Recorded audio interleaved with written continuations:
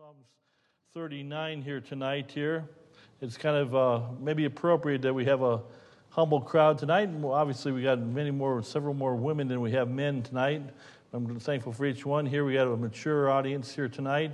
I mean that mature in the fact that most of you are veterans in the work of the Lord and been Christians for a number of years, of course. And this is a strong meat message. It's a message that is probably not been spoken of, or people have no interest for, or that don't love the Lord.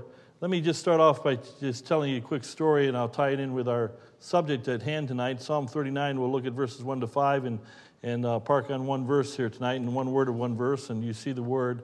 But yesterday, Pastor Eric Kriebel, some of you remember Brother Kriebel, and he'll be preaching for us one of these Sunday nights, I'm sure, in the next few weeks or months. But Brother Kriebel took Sonny and I blew off the whole day and went up to Vermont. I don't know, anybody been to the Calvin Coolidge homestead? Anybody at all? Oh, I would encourage you to go. I was so blessed. And about south central Vermont, 150-mile drive, 175 miles, whatever it was, and a beautiful place. Plymouth Gap, population 29. Calvin Coolidge, our 30th president of the United States. He was the vice president of the United States, a farm boy, in one of the most beautiful little Shangri-Las in all of the world, for that matter, and the beautiful green mountains on both sides, the little country store. I want to tell you about it.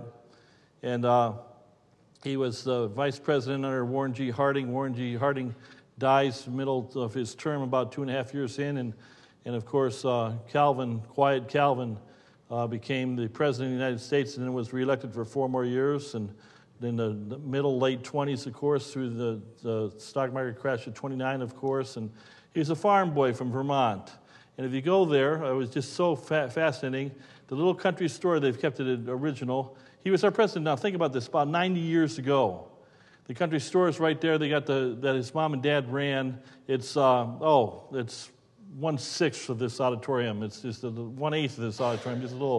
This row of pews is larger than the store. And behind the store, attached, was the house that they lived in. I saw the bedroom he grew up in. The president of the United States, he grew up in a bedroom about yay wide, about 10 feet long. You can go there. His original blanket is still on the bed, and the original furnishings still there, and so forth. But then they moved uptown. They moved across from the old little house attached to the grocery store with the pump outside, the one pump that 11 cents a gallon, and it's still there. And then across the street, they built a beautiful mega, and I'm being facetious.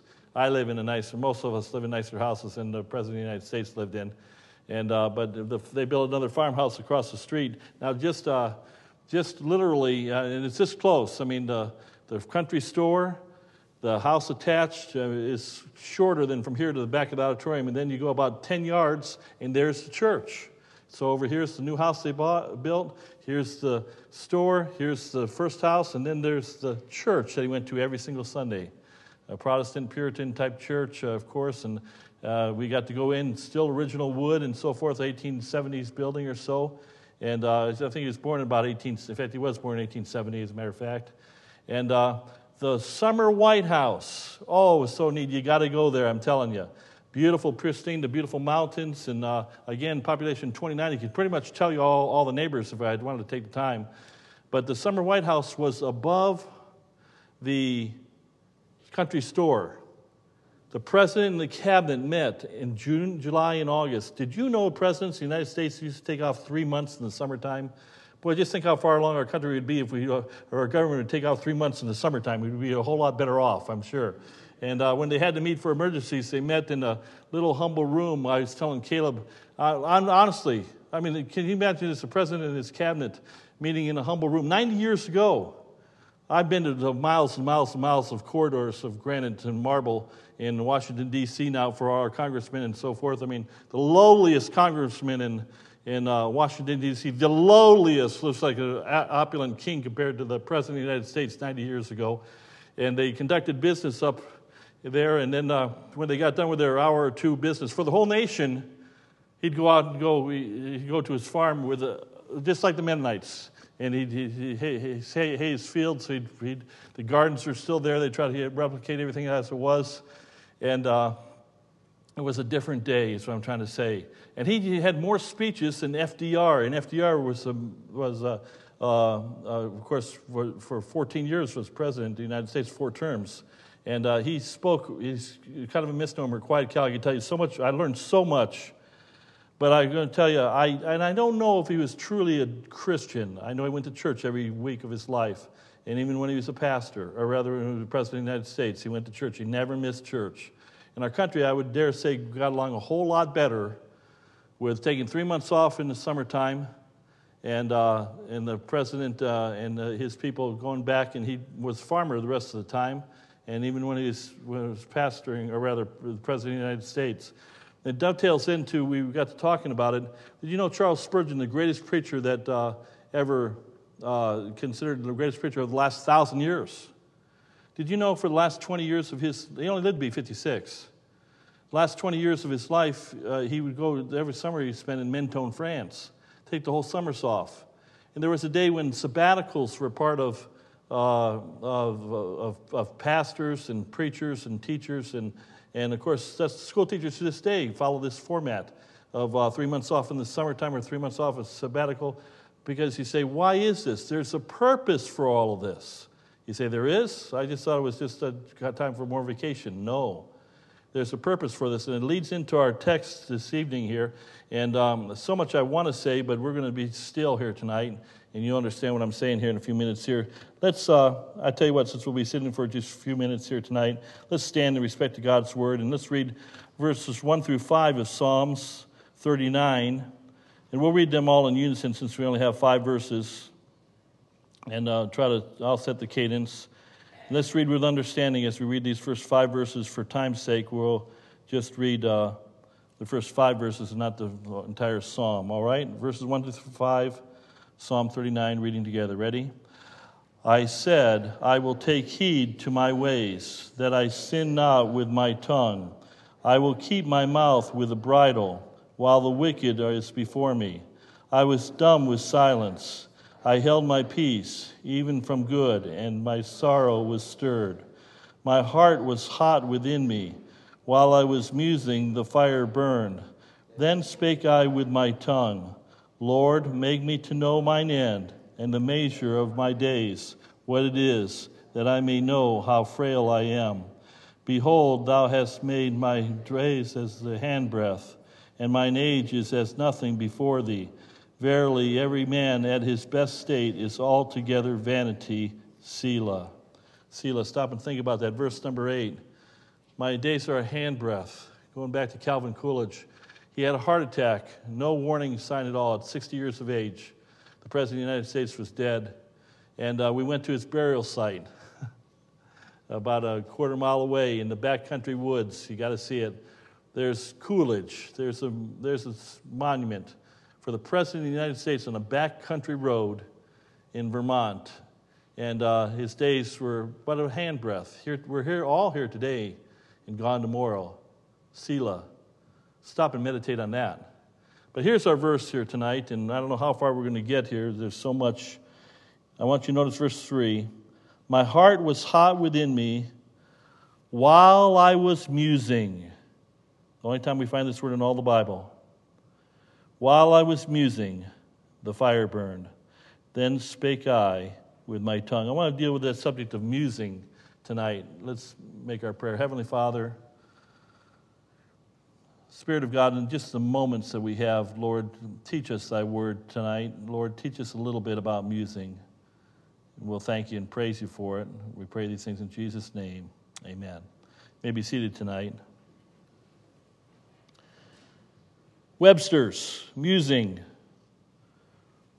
characterized by reflection or deep thought, thinking, meditation. The word meditation is our fill-in-the-blank word.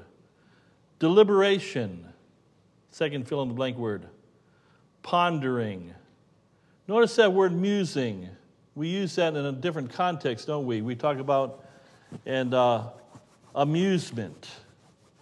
A is the Greek prefix, of course. When you put an A in front of, you've got theist, and then you have atheist, right? No God. And amusement is no musing, no thinking. And what are filled tonight all across America? Amusement parks, theme parks. I mean, Disney World is where it's at tonight, and every night of the year. It's the number one attraction, the amusement center. People are all about being amused. And we have Caleb shared with me today, just a little sidebar. I was very thankful just a week and a half ago. I don't want to get too far off tangent, but I was thankful we had our Chuck Wiggin cookout, as I call it. And we had 130 here, and I was thankful for that, and we had a good time. And so you have a feast and have a crowd. You have feasting and fun, and you have a crowd, but have fasting and prayer, and all three of you will be there. And there's a lot of truth in that. That amusement, everybody's coming. Musing, what's that? That means I have to think. That means I have to ponder. I have to meditate. Did you know that this book of Psalms is a book of musing? The entire book of Psalms is a book of musing, and it is the longest book in the Bible, and that's not by accident, it's truth. And it's a book of meditation. Two things about the book of Psalms, and we just picked out one verse and one little phrase of one verse and one little word. That word musing. But Psalms is a book of musing. It's a book of prayers. The whole book is a book of prayers. Let's go to Psalm 5, verse 1. And quickly, would somebody, there quickly, it's almost a misnomer to say that, but Psalm 5:1, would somebody read that for us, please? Nice and loud. Yes, please. Give ear to my word, O Lord. Consider my meditation. Psalm 25, let's all turn there just a few pages back in our Bible. We can all turn there. Just glance at it. I think I'll take this for time's sake. And it says here in Psalm 25, Unto thee, O Lord, do I lift up my soul. O my God, I trust in thee. Let me not be ashamed. Let not mine enemies triumph over me. And we could just read every verse of this psalm. This book of Psalms is it's a book of prayers. Prayers to God. In meditation, number 2, the Psalms is a book of the heart. Psalms is all about the heart. You know, Christianity, I've used it many times. One of the early church fathers is credited with saying Christianity is largely an affair of the heart. We don't even become a Christian without the heart getting involved. You know, there are people that can recite to you verbatim, I'm sure, the Romans Road. There are people that can tell you how to be saved, but they're not saved. Why? It's up here, and it's not down here. Until your heart breaks. Your heart of stone, your heart of flesh. God gives you a new heart. And you cry out with your heart. Not only just with your lips, but with your heart, man believeth unto righteousness. And so the book of Psalms is the book of the heart. It's a book of prayers. And the Lord said, and he gave you, I don't think it's by accident. In fact, I know it's by divine design. That the largest book of our 66 books in the Bible is a prayer book. It's a meditation book. It's a book of the heart. It's a musing book. To stop and consider and to meditate. It's a book of meditation. And so the Lord said, he said to his disciples, and there's times when we need to come and meditate. Jesus said to his disciples, I mean, he was a busy guy, don't you think? Come ye apart and rest a while. We see throughout the book of Psalms, we see that word Selah. We don't even have time to look at it, but the word means stop, think, meditate. And so it's a book of understanding. Let me show you one more verse, not in your 49. Turn to chapter 49 or Psalms 49. Psalms are not chapters for the record. Psalms are psalms. Psalms 49, verse 3. It says this, my mouth shall speak of wisdom and the meditation. Now, one more time. Meditation takes work. It takes thought. It takes the brain being engaged. My meditation or pardon me, the meditation of my heart shall be of understanding. Psalm 73, let me just give you another verse 17, about the psalmist as he prayed, and he saw the prospering of the wicked, and he said, how can this be? Then when he came into the sanctuary of God, the Bible says, then he understood their way. He understood their end. What are we doing tonight here? I want you to consider the lost art of meditation, and I almost feel bad to say this. I hate to hurry, but I'm hurrying as we're trying to slow down and meditate. So we're going to hurry through this next few minutes here, and because I want to slow down for the last several minutes if we could. So consider the lost art of meditation. People don't think today. We have too much stuff to entertain us. I'm going to tell you right now, I'm prepping you, and it's really good that you're the first core to hear this. I'm going to be challenging people to unplug. And we're going to have a week or 2 weeks of unplugging. You say, what do you mean by that? I'm telling you right now, these cell phones are destroying us. I'm telling you right now, this internet is captivating us. It used to be TV, it used to be radio, and those are all captivating us. And I'm not pointing at you. I'm pointing at you one finger. I got 3 pointing back at me. Busy, busy, busy all the time. Go, go, go, go, go. No time to be quiet, to be still and know that I am God, the Lord said. We've lost this. Let me give you let's fill in the blanks here if we could. Now, meditation is a help to prayer. We don't know how we should pray. The disciples said to the Lord, teach us to pray. Meditation is a help to pray. Romans 8:26, I don't have time to give all the verses. 27, the Spirit bears within us our spirit. Sometimes we don't know how to pray. It's okay to stop. It's okay prayer should be God talking to us. We think prayer is always us talking to God. Lord, teach me your way. Lord, in my corrupt mind, I can't figure out the way to do whatever. I don't know your will. Let me shut up in my mind here and quit finagling. Try to figure out and get you to do what I want you to do. No, be still. God, speak to my heart. So, bullet point 1, the nurse of prayer. The nurse of prayer. Nurses help. And how we need help in our prayer life. And the nurse of prayer is meditation. For time's sake, I got to quit saying that. I don't even like saying that myself. Meditation is like oil to the lamp. Give me oil in my lamp, keep me burning. Meditation is the oil of the lamp. You got to have a lamp to have light. But if you don't have any oil, no light. The lamp of prayer will soon go out unless meditation cherish and support it. How can you pray? Did you ever get down on your knees? I've done this, I'm embarrassed to tell you how many hundreds of times. You know, you go through your prayer list or you go through a list of things to pray for. If you're just an average Christian or whatever, you run out of things to pray for in 5 minutes. We don't have any ammunition or anything to pray because you don't take time out to meditate. It's, again, a lost art. Here's another analogy, next bullet point. It says, when the gun is full of powder, it is fittest to discharge. So when the mind is full of good thoughts, a Christian is fittest by prayer for discharge. Now I got a blank.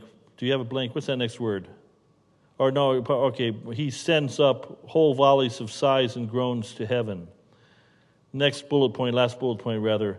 Meditation first furnishes with matter or material to pray. It gives us the matter to pray with, the substance to pray with, meditation. And then it furnishes with a heart to pray. It's not just words.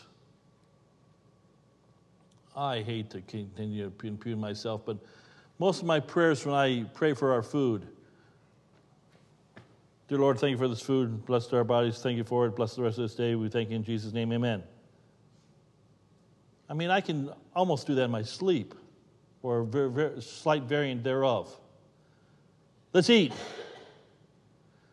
There's no substance there. It's just rote repetition. And we pray several times. And we were in a hurry. We're at lunch break at work or whatever. And Lord, bless food. Thank you for it. And not that we can't pray to the Lord quick, but there's no heart there. There's no substance. And I'm not suggesting that we got to pray for. I'll tell you one funny story. It was at a relative's house, one of my more godlier relatives. We were there for Thanksgiving, and I will leave their name unnamed. And the father of the house said, "Well, now we got to go around and tell everybody's got to say what they're thankful for." And meanwhile, the turkey's on the table, the stuffing's and the gravy's on the potato. And I like to eat my Thanksgiving meal hot. And by the time we got done thanking everybody, I'm thinking, hurry up, this food's getting cold. And it was cold by the time we got done. And as we were praising God, I had to keep asking, Lord, forgive me. I'm sorry. I'm thankful for this person. I'm thankful but Lord, I want to eat. Forgive me, Lord. And I'm not suggesting we got to pray 20 minutes before we let our meal get cold. But I'm just saying there's times when we need to meditate. Here's some quotes from some of the famous seers of days gone by, shall we say. Thomas Watson, the Puritan, said, "Prayer is the child of meditation.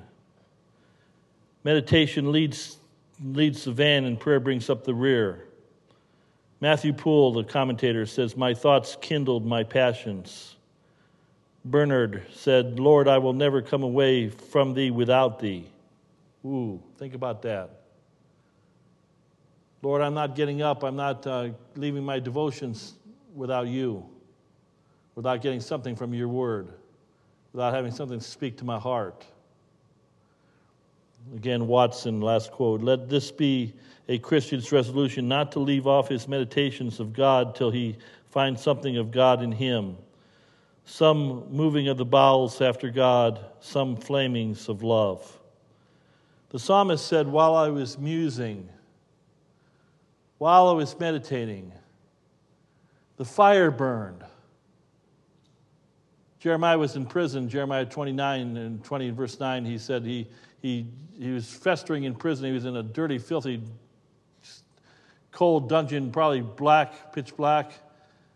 And he says, "Why am I doing this?" And he's starting to get mad at God, but he says, but his word was in my heart as a burning fire in my bones, and I could not stay.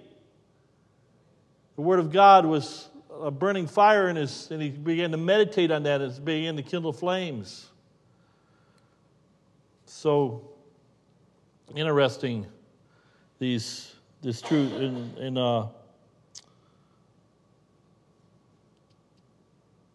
where is it? I didn't write it down.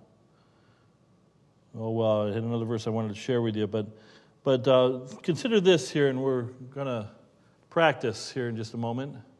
But consider, and it's not. I should have had a nice 5-point outline going. I never even put it on the bulletin, but consider what the lost art of meditation does for us. It soothes us. It settles us. Settles us. Man, this world is a crazy world. When we meditate on God, it settles us. Hey, folks, we win. We're already winners. We're more than conquerors. We've been talking about this in our First John series for weeks on end now. We're already on the winning side. The victory it is finished. The battle's over. When we meditate upon these things, when I think upon these things, it soothes, it settles, it solidifies, it confirms the truth that we're right. Preached a message just last Sunday, of course. I know that I know the truth. I'm right. I don't do it arrogantly. I say it humbly. Why God would reveal His grace to me, I do not understand. It humbles me. Meditation, musing, stabilizes. In the midst of a rocky sea or ocean full of turbulence, we can set our sails with a smooth course, and the winds and waves rock if they will, but God will take care of us. The captain of our fate is still with us. And of course, meditation like praise, it strengthens us. Strengthens us for further battles. And so many things that meditation does. Now, tonight I wanted to, just in the minutes that we have, and we're time-scheduled creatures. We're in a time zone, if we will, and we all have the same amount of time. Only have 168 hours in a week. We come for 1 hour and 5 minutes on a Wednesday night. But I wanted to practice the art of meditation, and I chose to. There's a reason why this song before us was written in 1707. There's a reason why it's still around. Because of the beauty of the meditation of it, the musing of it. Some of these songs today, I don't have time to get off on another tangent. But some of these so-called Christian songs today, 7 words 11 times. Nothing wrong with repetition sometimes, and it's okay. To God be the glory. Hallelujah. Praise the Lord. But these words are so rich and so deep. This is Isaac Watts. There was a day when most Americans, I dare say most colonial Americans, knew the history of Isaac Watts and knew of the Watts hymnal. And then that phrase at Bunker Hill, I believe it was, "Give 'em Watts, boys." They had nothing left but to jam their guns with, but the songbooks of the Congregational Preachers Church, Isaac Watts hymn books. "Give 'em Watts, boys." But Isaac Watts wrote that wonderful song, and I just want to. There's no way we can get through this here. We said this. We did this at the nursing home this morning here, and it was impromptu. And I got to thinking about it more. I read this verse this morning, for the record, Psalm 46. We're supposed to be on our series that I started 3 months ago that you probably forgot about. Lord willing, we'll get back on it next week. But I got to verse number 3. While I was musing, the fire burned. And Lord touched my heart. And I thought of this song. I thought of Isaac Watts' wonderful song, "When I Survey the Wondrous Cross." Now, I just want to, this is class time here, the next 7 minutes that are left of time. I want to ponder on that for a minute. When I survey the wondrous cross, what's so wondrous about a place of execution, a crucifixion? What's so wondrous about that? It's horrid. It's terrible. But not to the eye that knows who died on that wondrous cross. When I survey the wondrous cross on which the Prince of Glory died. I mean, who was this that died on the cross? Was Jesus just another famous figure of world history? Did he come to be just a good teacher? Confucius was a good teacher. Muhammad was a teacher. Mary Baker Eddy was a teacher. Was he just a moral agent? Who was this one that came to the cross? He was the Prince of Glory. Think of that. I just figured this out a few years ago. I've used it many times now. But the highest of the high came out of the millions or hundreds of thousands of rivers throughout the world. Hundreds of thousands of rivers. Riverlets and streams. And it was not by accident Jesus came to the lowest river in the world. He went from the highest of the high. When he started his earthly ministry at the age of 30, he was baptized in the lowest river in the world. That Jordan River starts off at 600 feet below sea level and goes to 1,300 feet below sea level when it's into the Dead Sea.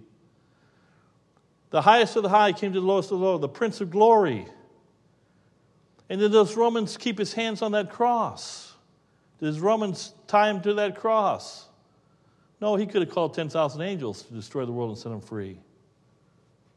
Think about this. When I survey the wondrous cross on which the Prince of Glory died, my richest gain I count but loss. and pour contempt on all my pride. What is the greatest possession that you have? Don't say your spouse. Don't say your car, your house. Don't say your children. My richest gain is Christ. Think of what Paul said about all of his accomplishments in Philippians chapter 3. He said, all of his education, all of his riches, all of his posterity, all of his privilege, all of his academia, all that he had, he counted all these things but, do you remember? Dung, that he may win Christ. I don't want to spoon feed you, but look at these words here tonight here, and I'm going to just go through verses 2 and 3, just read them. Forbid it, Lord, that I should boast. Save, or only in the death of Christ my God. All the vain things that charm me most, I sacrifice him to his blood. See from his head, his hands, his feet, sorrow and love flow mingled down. Did e'er such love and sorrow meet, or thorns compose so rich a crown? And then verse number 4. Were the whole realm of nature mine? If I had $121 billion to lose, like Mr. Zuckerberg last week, $121 billion. What if I could give that? What if I could get that money? What if I could give it? Well, that'd be a lot to give. Were the whole realm of nature mine, that were a present far too small. Love so amazing, so divine, demands my soul, my life, my all. I know we've got to wind up here, but hey, listen, tonight I've been preaching as much to myself as I've preached to any of you, I promise you. I remember when I was in college, I just end with an illustration. I think of some books that greatly affected my life. I'm thinking of John Bunyan's books. Of course, there was Pilgrim's Progress, but I really liked Holy War. I read that. I taught that for a year in my class, in my sixth grade class, my first year for Bible study, my first year as a teacher in a Christian school. But then I really liked Sinners, and I can't think of the name of the book all of a sudden. And again, I loved it. Grace Abounding to the Chief of Sinners. And you say, preacher, why did you bring those books up? Now, many of you don't know what I'm talking about, but Bunyan was in prison, Bedford Prison in England for 13 years. When he went into prison, the King of England put him in prison because he preached without a license. His daughter was 4 years old. When he saw her the next time, she was 17. Bunyan had a lot of time in that prison. That's where he wrote most of his books. And there, some of the richest English literature or English prose and allegory that's ever been written in the history of 2,000-year history of Christianity. I encourage you to read those very deep writings. Oh, that old English, I admit. Half the words there's a portion of the words, you have to get a dictionary and find out what they mean. And a lot of it you won't understand if you don't know your Bible pretty well. But the deep meditation. I remember, no boast, I hope I'm not doing that tonight. But I remember how God worked in my heart. As a college young man. And thinking I was going to go in the Marines, or thinking that maybe I should have a career, maybe I should be nice to make some money, and Lord got a hold of my heart as I was musing, meditating. And I said, it's worth it all. I think I'll serve him. I don't think I'm losing anything by serving him. Listen, you're not losing a thing. If you gave everything you had to him, it would be a present far too small. Oh, the beauty of meditating, the beauty of musing, we are the richest man. I was thinking, I got to close while we're time, but one more analogy. I don't know if you're following all my thought process here tonight. I'm sure you're not. I don't blame you. Yeah, I like our president that's in right now. I'm glad he's a billionaire. I wish everybody could be a billionaire. I'd rather have a billion billionaires than a billion people with no money. So I like our president. If I had to live in Calvin Coolidge's house or Mar-a-Lago, I'd probably take Mar-a-Lago. That's me. But I'm saying, and I don't know if for sure if Calvin Coolidge was truly a believer in Christ. He was a devout churchgoer, that's for sure. And I don't think that President Trump is a Christian. I think God's blessed us with him. I'm thankful for that, but I don't think he's a Christian. And praying for him, that's right. But I'll take Calvin Coolidge in that little 6 foot by 8 foot. I'll take that room. I'll take the beauty of being able to just meditate in God in a little country place in Vermont over all the riches and all the popularity and all the pomp and all that comes along with the high life, the amusement life that so many millions of people have. Give me Jesus. I'd rather have Jesus. Why don't we sing that tonight here? I know I've gone over time. I wanted to be done by 8 o'clock, but let's sing.